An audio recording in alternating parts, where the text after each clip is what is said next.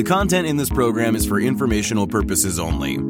You should not construe any information or other material as investment, financial, tax, or other advice. The views expressed by the participants are solely their own. A participant may have taken or recommended any investment position discussed, but may close such position or alter its recommendation at any time without notice. Nothing contained in this program constitutes a solicitation, recommendation, endorsement, or offer to buy or sell any securities or other financial instruments in any jurisdiction. Please consult your own investment or financial advisor for advice related to all investment decisions.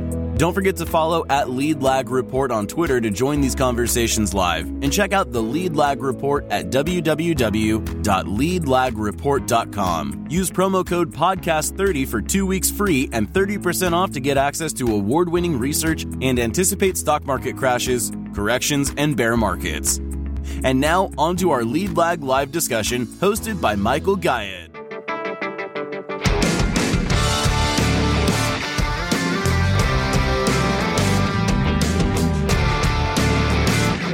All right, very good. As usual, appreciate those that keep supporting these daily Twitter Spaces efforts that I do. And to that end, this will be available on all your favorite platforms, Spotify, Amazon, all that good stuff, Apple, probably in a few days here, so you can listen to the whole thing. So I'm excited for this conversation. I've been a huge fan of Michael Belkin's for well over a decade, when in a prior life I used to get his phenomenal Belkin Report, which we'll talk about. My name is Michael Guyett, publisher of the Lead Lag Report. As joining me for the hour is Michael Belkin of the Belkin Report. Mike, I credit George Noble, I think, for getting you on Twitter and doing spaces. Introduce yourself a little bit here to the audience. Who are you? How'd you get interested in markets? And what are you doing with your research? Okay. Hey, thanks for having me, Michael. I remember our days back at in New York when you were at Pension Partners, and we were at the Soho. I remember meeting you at the Soho Club there. Anyways, my background, I came out of UC Berkeley Business School and Statistics Department. I studied time series analysis along with econometric forecasting. That got me into Salomon Brothers. I was hired by Laszlo Barini in market analysis, and I was a quant at Salomon Brothers. I worked in equity research, market analysis. I developed a forecasting model, which I've relied on ever since. And in the last few years at Salomon, I was the quantitative strategist in equity proprietary trading.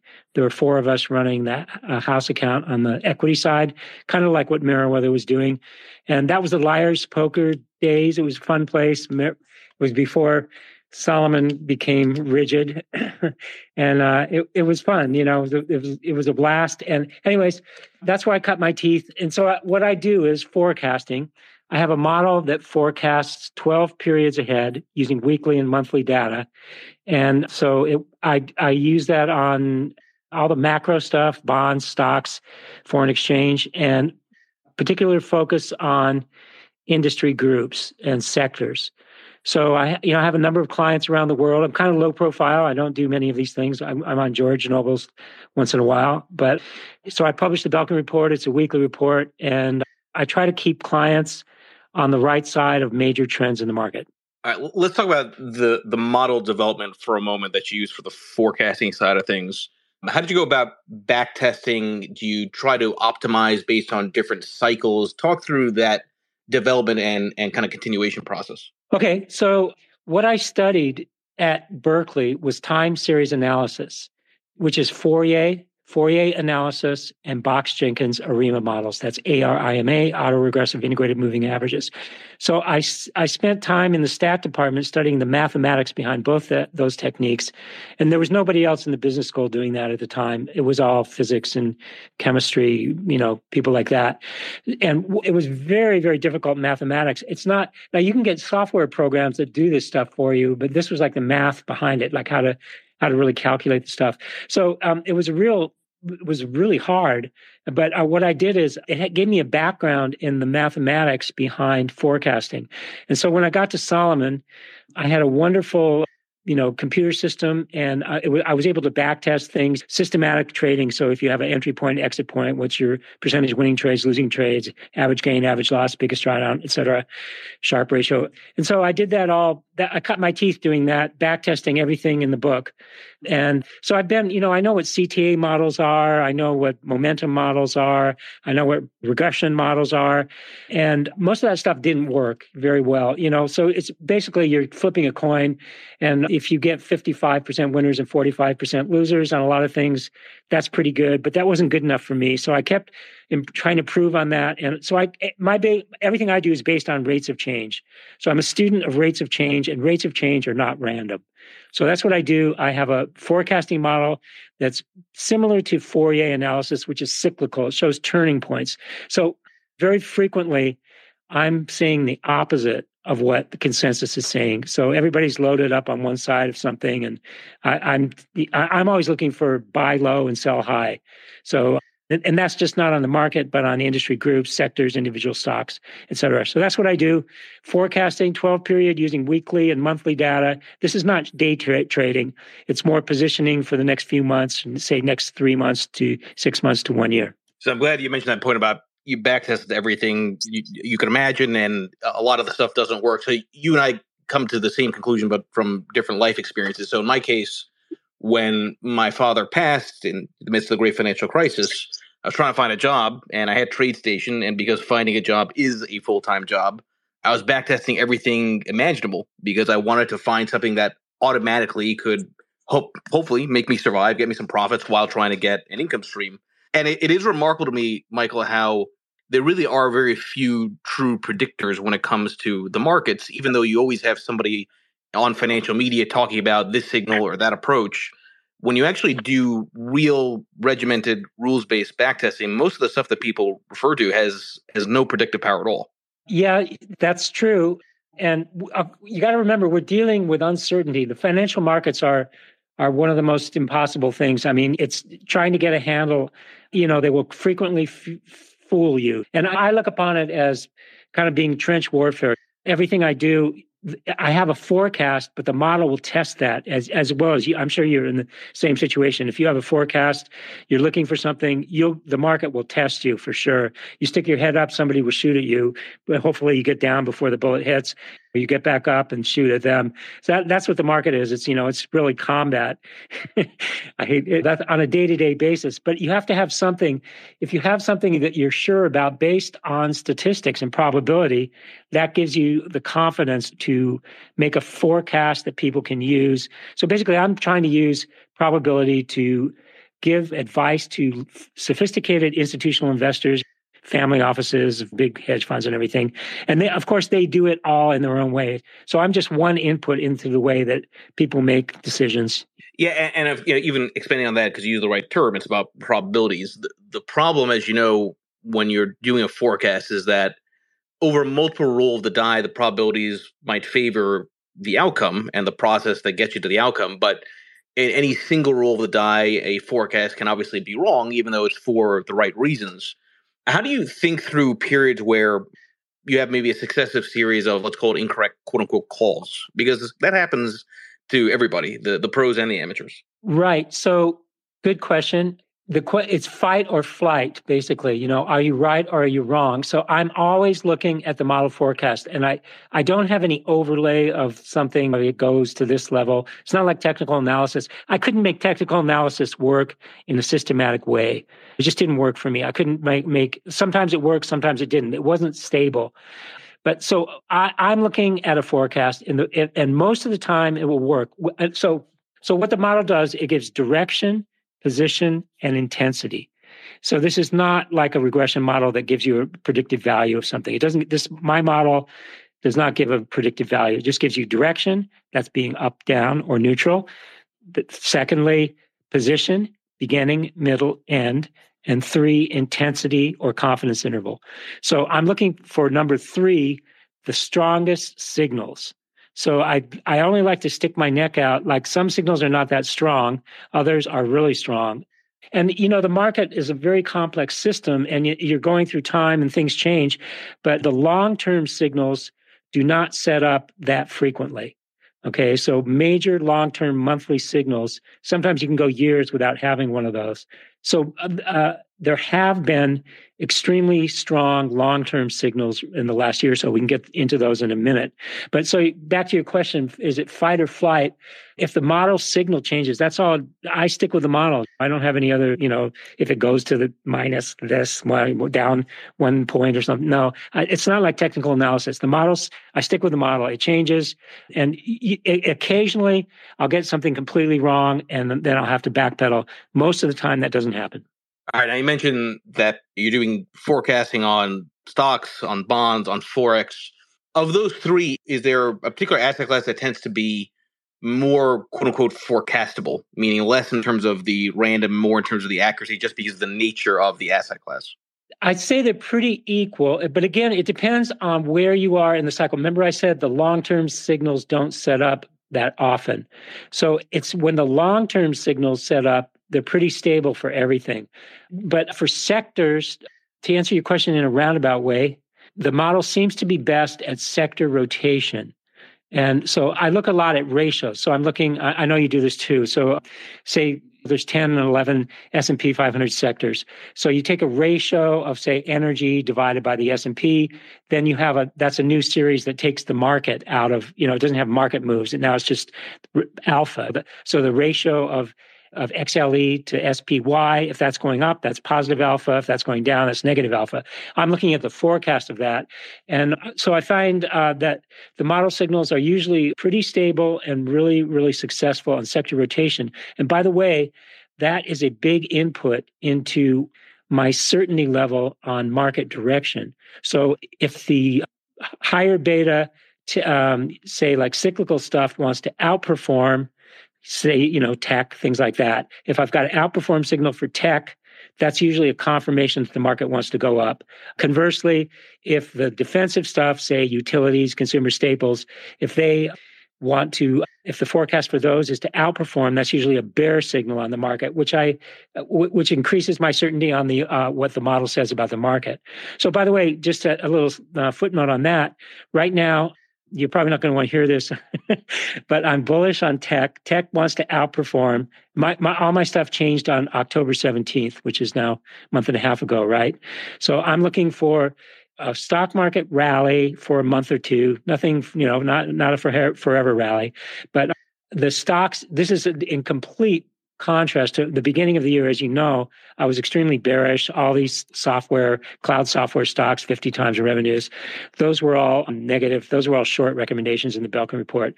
So everything changed mid-October. So by the way, the NASDAQ bottomed October 14th. QQQ's 260.49 was the low. Right today, they're 293. That's up 13%. About 4% below the 200-day average. So I think we could rally another month or two.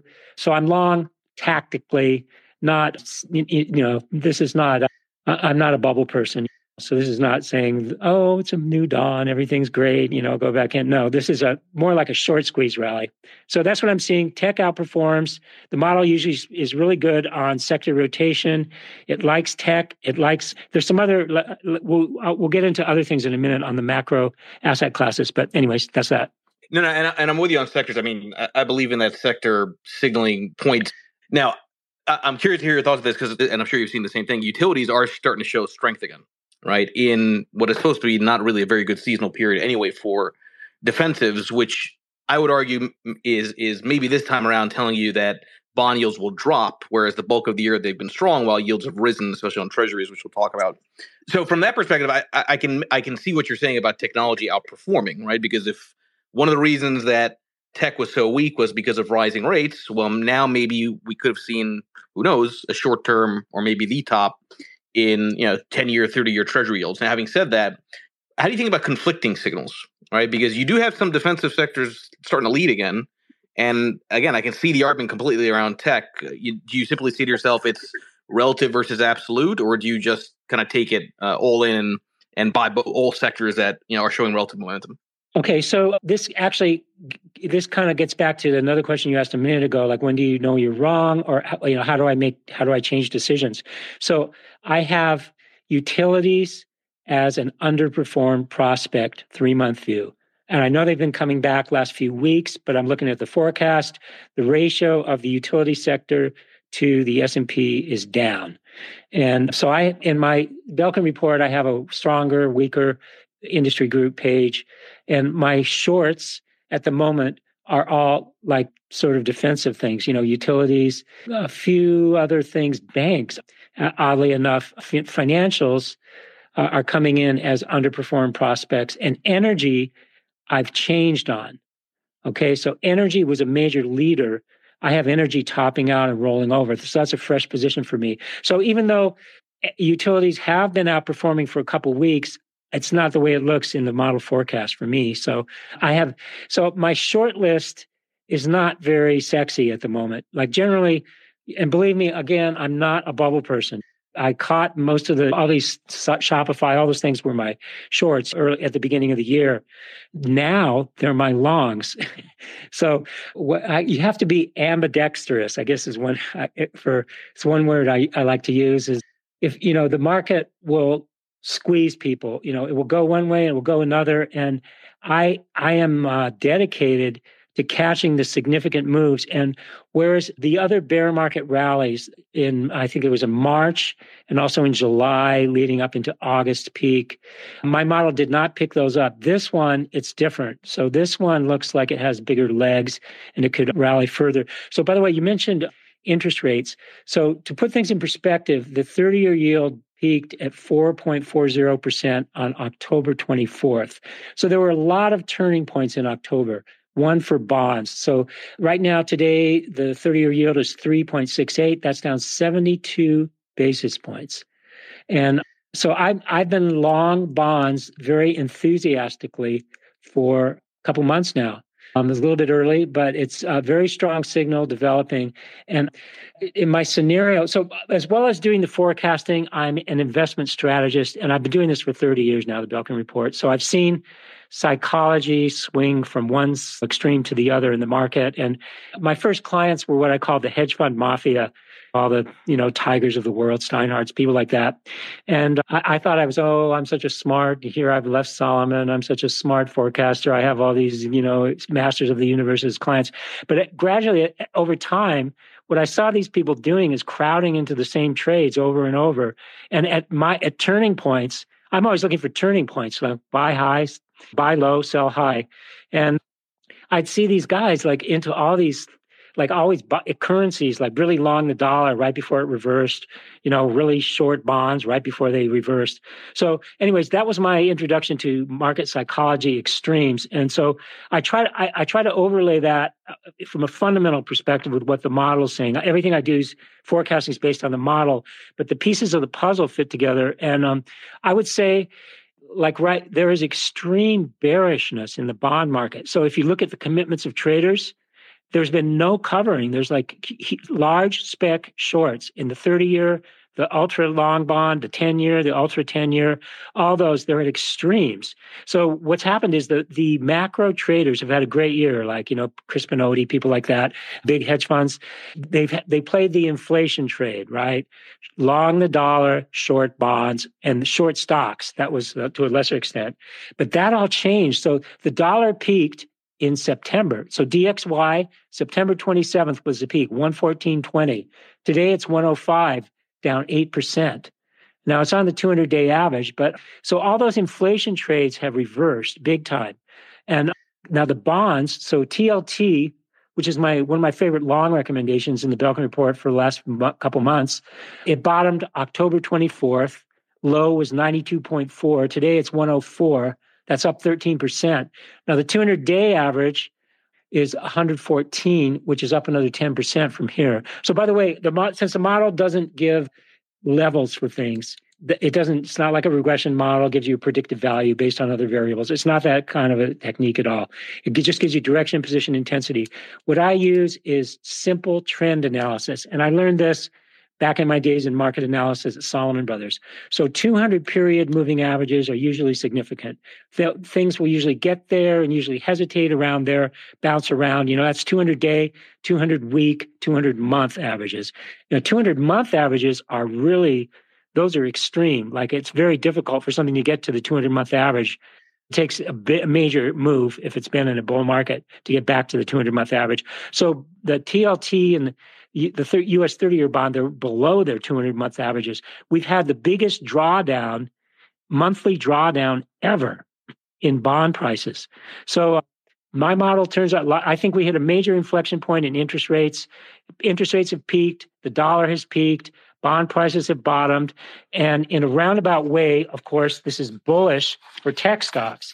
So my report this week is called Long-Term Interest Rates Down, Tech Stocks Up. And as everybody should be familiar, tech stocks are valued by long-term interest rates because they're long-duration assets, right?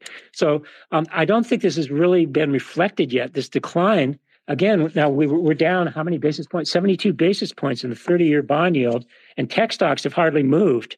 So I think there's a knee-jerk reaction to revalue tech stocks, the earning flows from tech stocks higher. This is a tactical move. This is not a long-term move for me.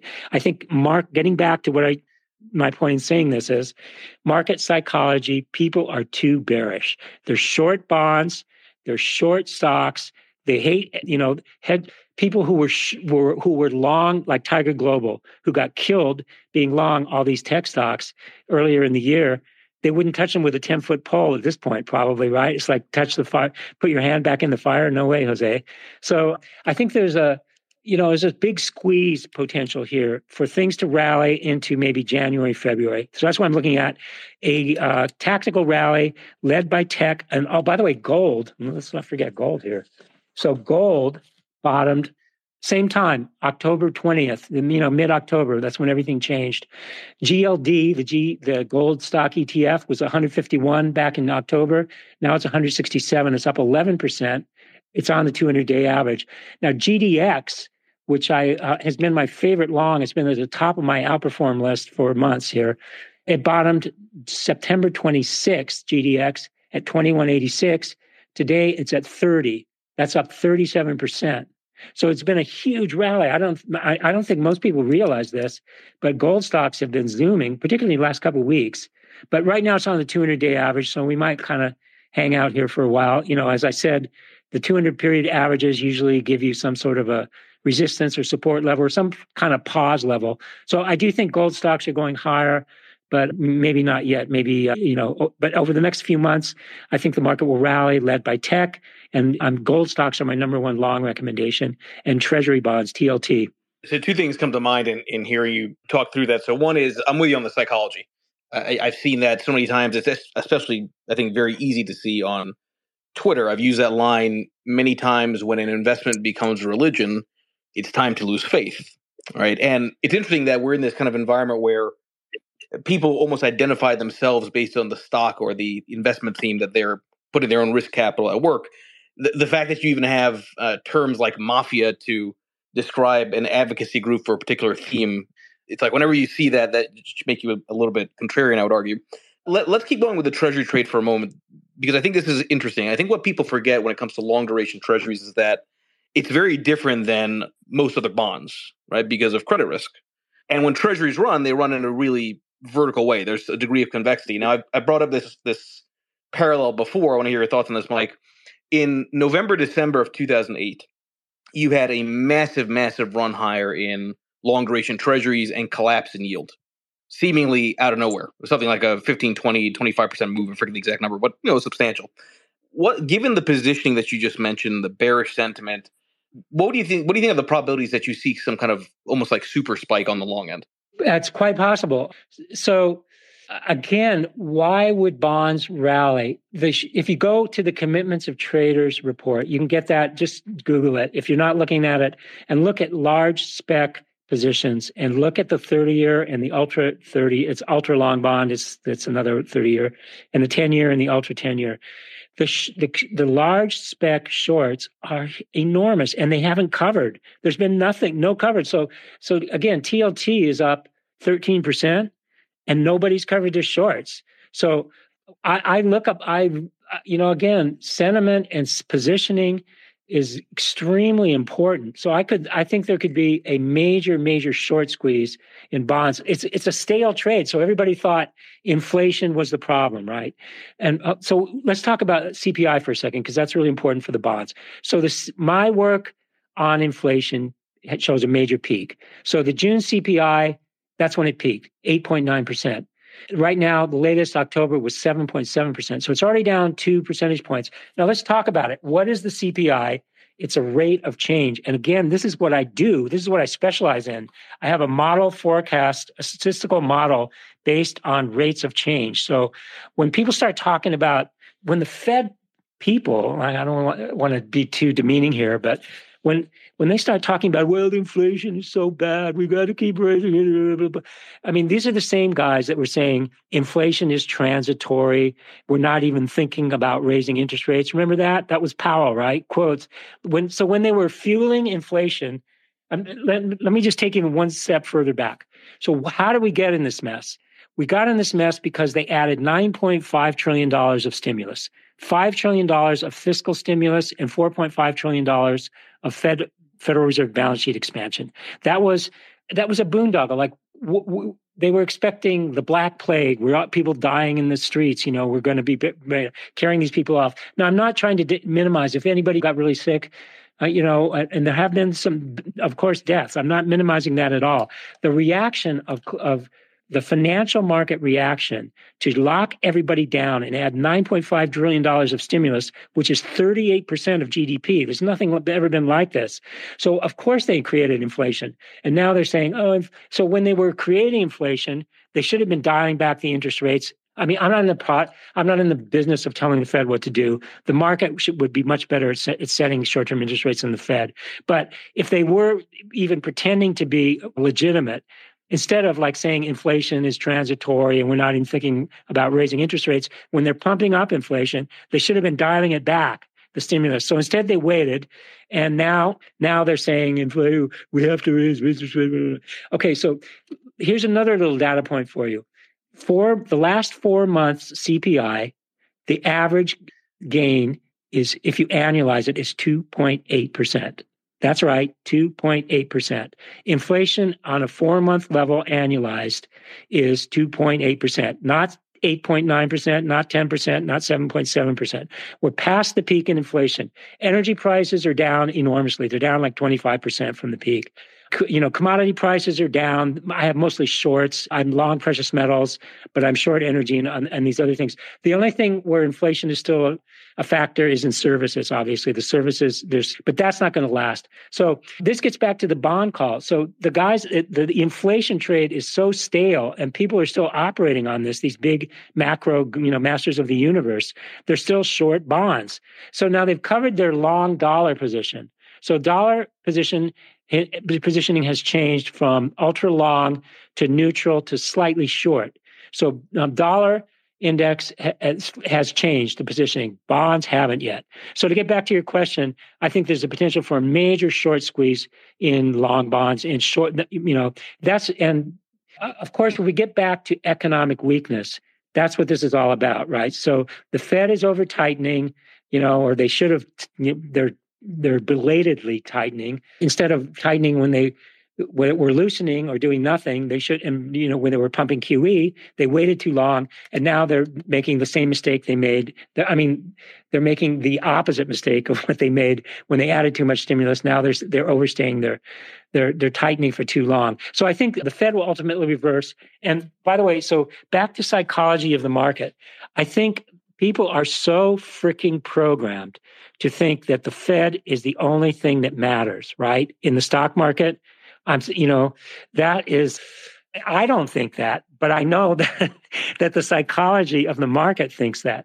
So you're going to have all these people saying, oh, the Fed, December, 50 basis points. That's the last. The Fed is done tightening. Oh, it's good for the market. It's time to buy the market. So I'm very cynical about this, but I think the psychology has to go through that contortion of saying, oh, the Fed's on our side. It's time to buy stocks again. So that could carry through maybe into January, February, even maybe March. I'm not exactly sure when, but the psychological change of people buying bonds, buying stocks, selling out of the dollar, buying tech stocks. And by the way, I do individual stocks. So after I do the sectors, I do groups relative to the sectors, and I do stocks relative to the groups. So I have a buy and sell list, longs and shorts. And just to give you an idea here, the stocks that I was short at the beginning of the year are now my longs. So I don't know how many people can do this, but this is what I do. I have to go with the model. The model changes and I change. And I know you have to go through mental hoops to change. It's very difficult to go from short to long or long to short. Most people have a very difficult time doing that. I mean, all my clients do. So sometimes they think I'm crazy when all of a sudden my report comes through and I say everything reverses like it did in the October 17th report. Anyways, getting back to the idea of a psychological change, people need to get squeezed back out of their short positions in bonds. Bonds could rally. That's going to probably want to lift the tech valuations for people that just purely look at interest rates. And don't get me wrong, obviously, next year we're going to be in economic weakness, okay? And earnings are going to go down. I just don't think it's there yet in terms of market recognition of that. I think that will matter next year, starting later in the first quarter sometime. But for now, we've got this reflexive reaction where people are too short. They're short bonds. They don't like stocks. They got killed in tech stocks. They don't want to buy them again. They're going to get squeezed back in. And there was a saying on the Solomon Brothers trading desk. I remember hearing this from an old-timer mortgage-backed trader. The market will do whatever it takes to cause the most amount of pain to the largest number of people. So that's what I think we're setting up for, a short squeeze rally. Let me reset the room for the remaining minutes here. Everybody here, please make sure you follow Michael Belkin. I believe also you have, with the Belkin report, if anybody wants to get access to that, I not only retweeted it, but there's a discount code. The abbreviated version is all caps, Belkin, hard to forget as far as the Belkin report goes. What's the risk here, Mike, of not just sort of a discussion around the Fed maybe over tightening, but outright disinflation or perhaps even deflation? Because I'm with you on that. I put out that tweet mid-November that I think a year from now it'll be clear that the Fed already over tightens. And when I look at lumber and I look at housing and I see what could be a prolonged bear market there, it seems like there's actually the exact opposite risk of what could happen next to inflation. Yeah, I agree with you.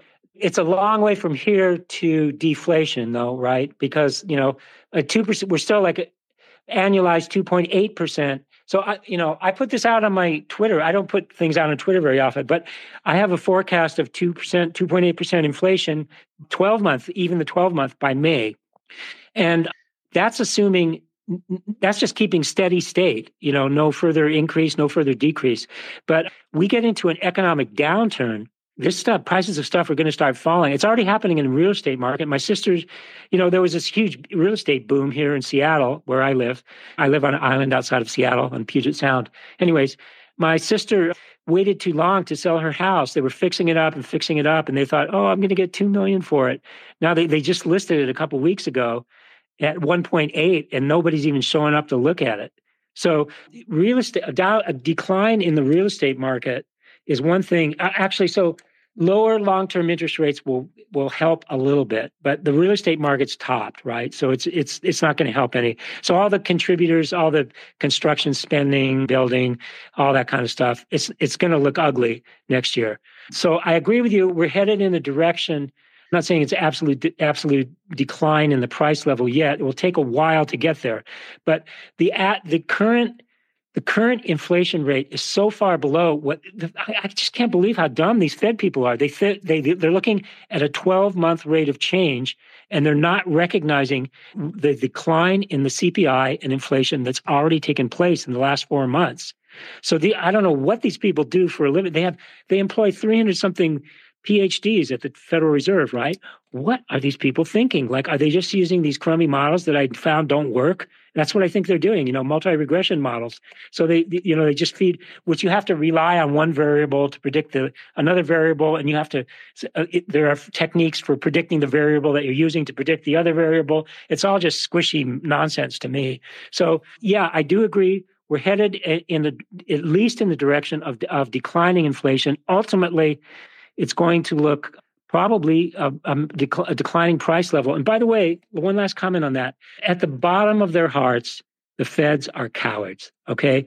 Bernanke's whole thing, remember, the Fed caused the Great Depression. If these guys get religion, if they say, oh my God, the economy's turning down, they are going to turn, the QT is going to end in a millisecond, right? And rape all this talk, Bullard, St. Louis Fed Bullard's out there. Oh, rates are going up to 5%, 7%. Inflation's so bad. We got to do. These guys are going to turn tail, just like they turned, at the bottom and started raising interest rates. So we're setting up for a major capitulation in the Federal Reserve, which will, again, that could be perceived as bullish at first by equity market investors. And ultimately, it's not. Like you said, we're going back probably in the direction of a 2008 kind of a thing, right? Not exactly, but similar, where the economy goes down, interest rates go down, and stocks go down together. But that is not yet in my book. This, I think, gets to be kind of interesting from a scenario analysis perspective, because I've made the argument before that the Fed's going to cut rates long before inflation goes back to 2%, if it ever does, right? Because inflation lags. So they're going to have to cut into some kind of either deflationary event or some kind of sudden realization that they overdid it. Talk about just real quick how you think the politics of that might look, because I think that becomes weird if the Fed cuts rates while CPI at that time might be 5.5%. Yeah, it might take some event, right? So we've already had the crypto blow up, but that didn't seem to have much overlap into anything else yet, just in the crypto world for the most part. I'm not trying to minimize the losses, people may have suffered, that's not what I'm saying. But something is going to break. And that's in the back of everybody's mind. Something's going to go wrong. But I just don't think we're there yet. That's next year event. After we're looking out, I'm looking positive until January, February. I do not see an intermediate term reversal yet in sight in my 3-month forecast for stocks and sector rotation and all that stuff. So I do at some point, probably like today, the PMI, the ISM is negative for the first time, right? 49. So all of a sudden, they can't ignore the economic weakness, and the Chicago PMI was like 30 something or something, wasn't it yesterday? Insane. So these PMIs are falling off the bottom of the chart, and the economy is turning down. So sooner or later, even these overpaid 300 plus PhDs at the Federal Reserve are going to say, "Oh, wait a minute. Maybe we've reached an economic inflection point and it's time to stop raising interest rates." So, that's going to happen. And when they cut, as you know, man, when they get scared, they just start cutting rates like crazy and doing QE again. So that's not happening yet. Again, that's next year. We're looking out 3 to 6 months ahead. So I wouldn't be surprised though if December is the last Fed rate hike. I think that's my base case at the moment. 50 basis points, and then everything starts falling apart, and they stop raising and start thinking about cutting. By the way, I just want to say your impression of the Fed is spot on in the way that you say it. Let's go to a question. No, so I actually think my report this week I told you was long-term interest rates down, tech stocks up. My report last week was called "The Bond Market Bitch Slaps the Fed." So what's happened is the long-term interest rate, so the Fed raised rates by 75 basis points, right, in November. The 30-year bond yield fell by 72 basis points since October 24th. So they've gone the opposite direction. So the bond market is thumbing its nose at the Federal Reserve. The Federal Reserve does not control the bond market. Maybe they could try at some point. Please preach on that, because this is what kills me about these narratives around how treasuries failed as the safe haven. Everybody automatically says it's because the Fed hiked rates. The Fed does not control the long end. Absolutely. So they do control. I will not fight with them for treasury bill yields or even out to 2 years, right? So I'm not long the 2-year note yet. But they can, with what they do, with the way they manipulate things, they can definitely control the short end. But the long end does not, long 30-year, 10-year, out to 5-year, 5, 10, 20, 30. That's the free market. And the free market, this is what I do. I'm a free market believer. I think the market adjusts itself. And believe me, it could set interest rates much more efficiently than the Federal Reserve does on the short end if they let it operate. I just crack up when I see like, did you watch Powell's thing yesterday at his speech? He's saying, well, we're considering this and we're considering that, and we never know for sure about this, and we never.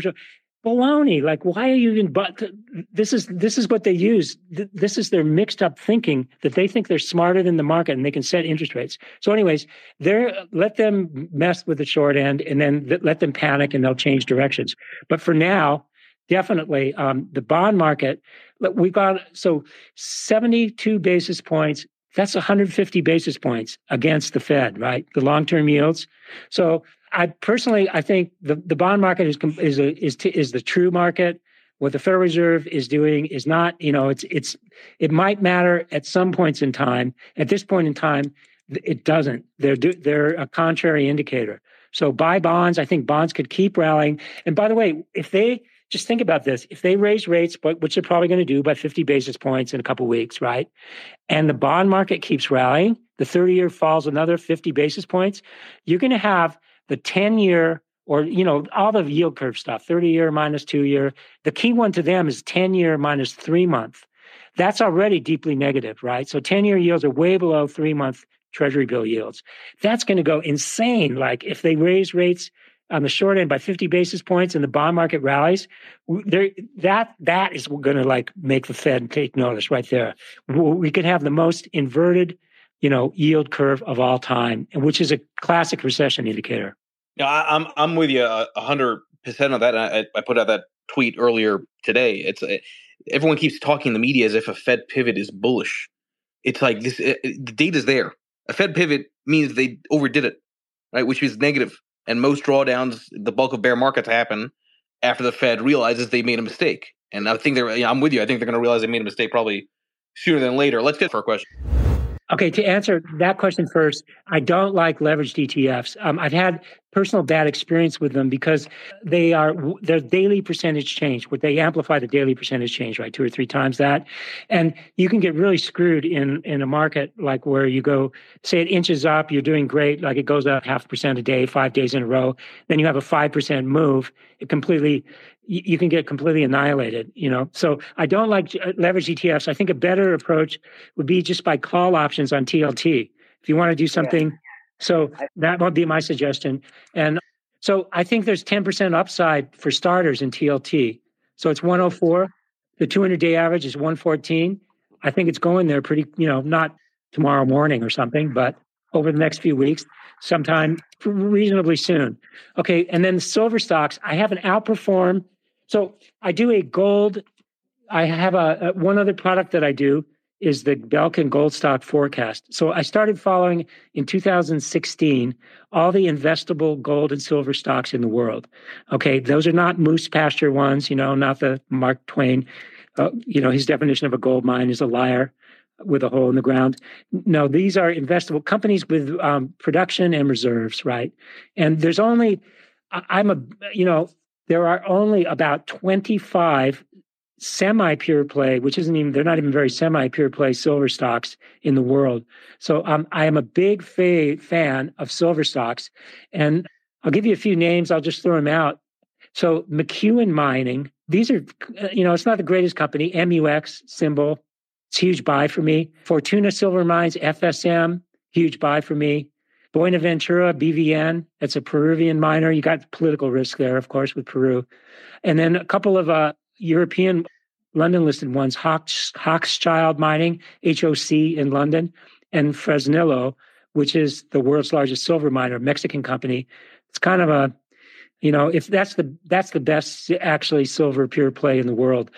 And there's a few others. Anyways, yeah, I'm a big fan of silver, even silver outperforming gold at the moment. So I like GDX.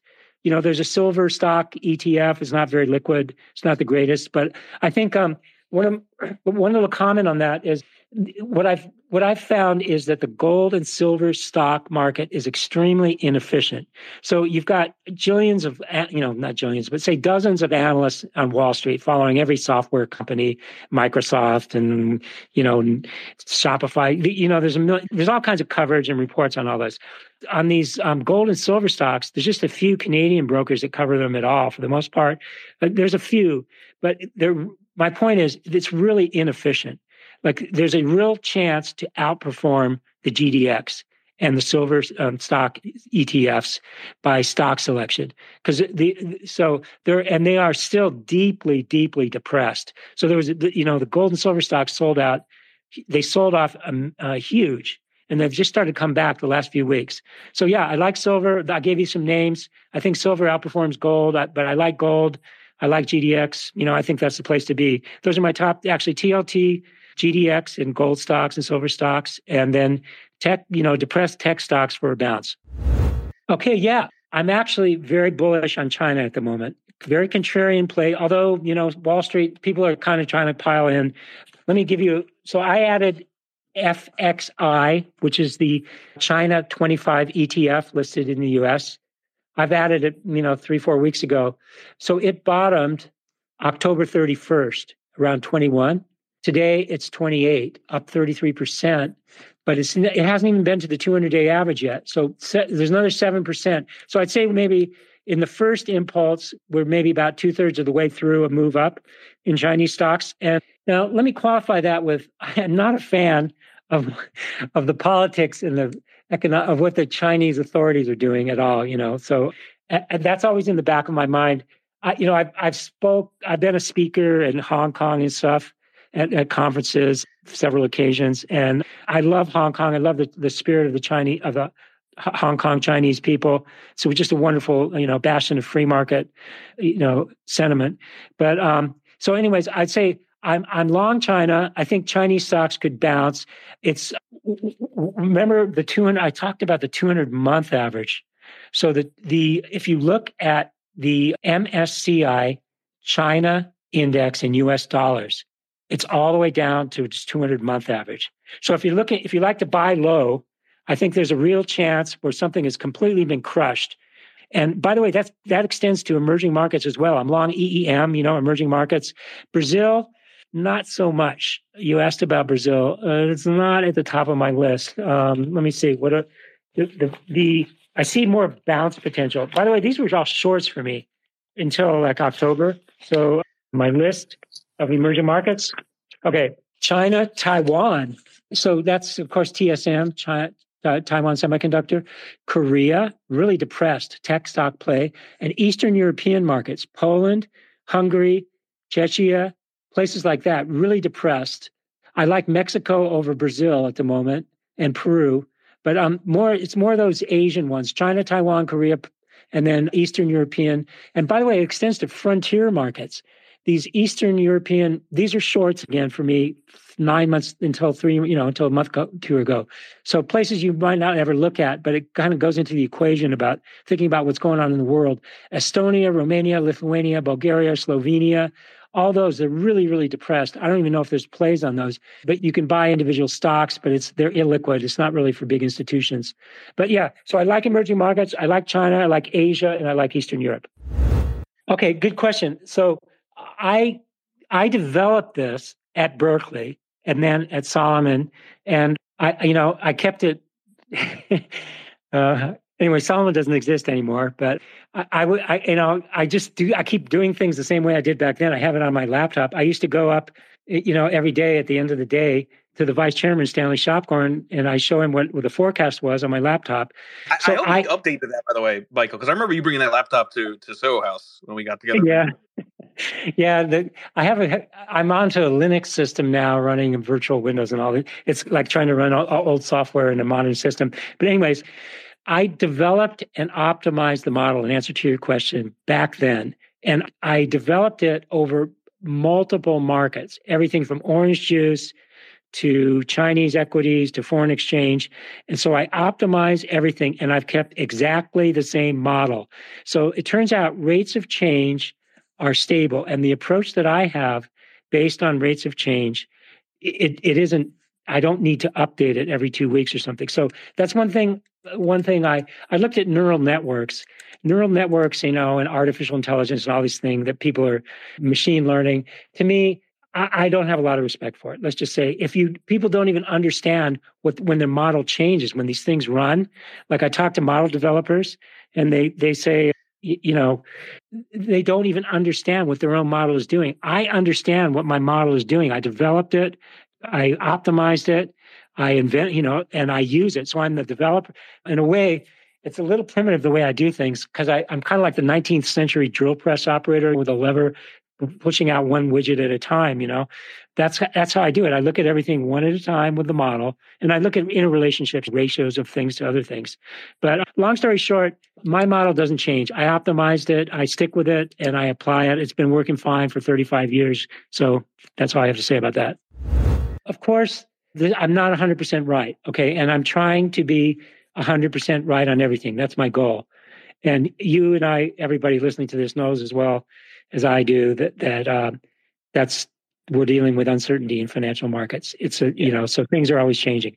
When I'm wrong, so it's very important to know when you're wrong to close out and, so it's like being in a battle.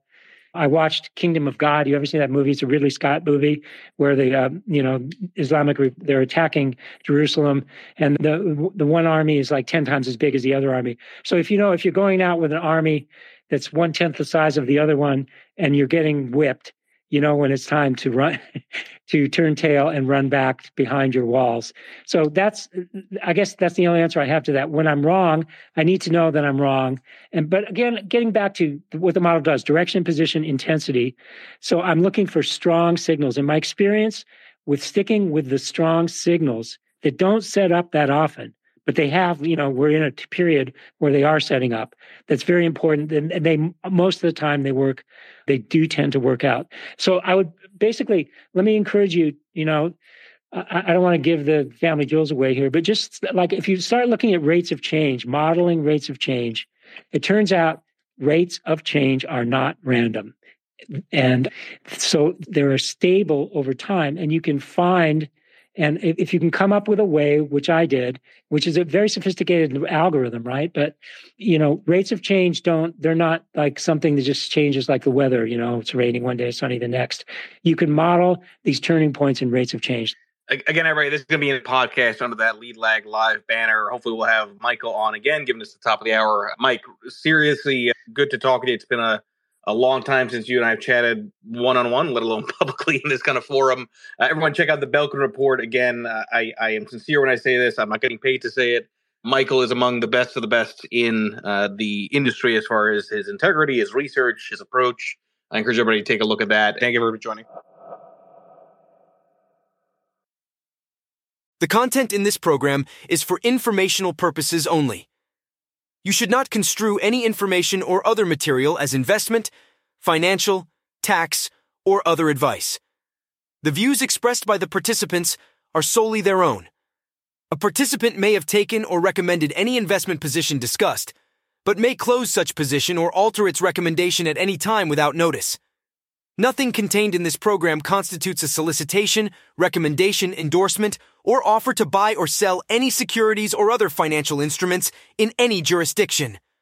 Please consult your own investment or financial advisor for advice related to all investment decisions.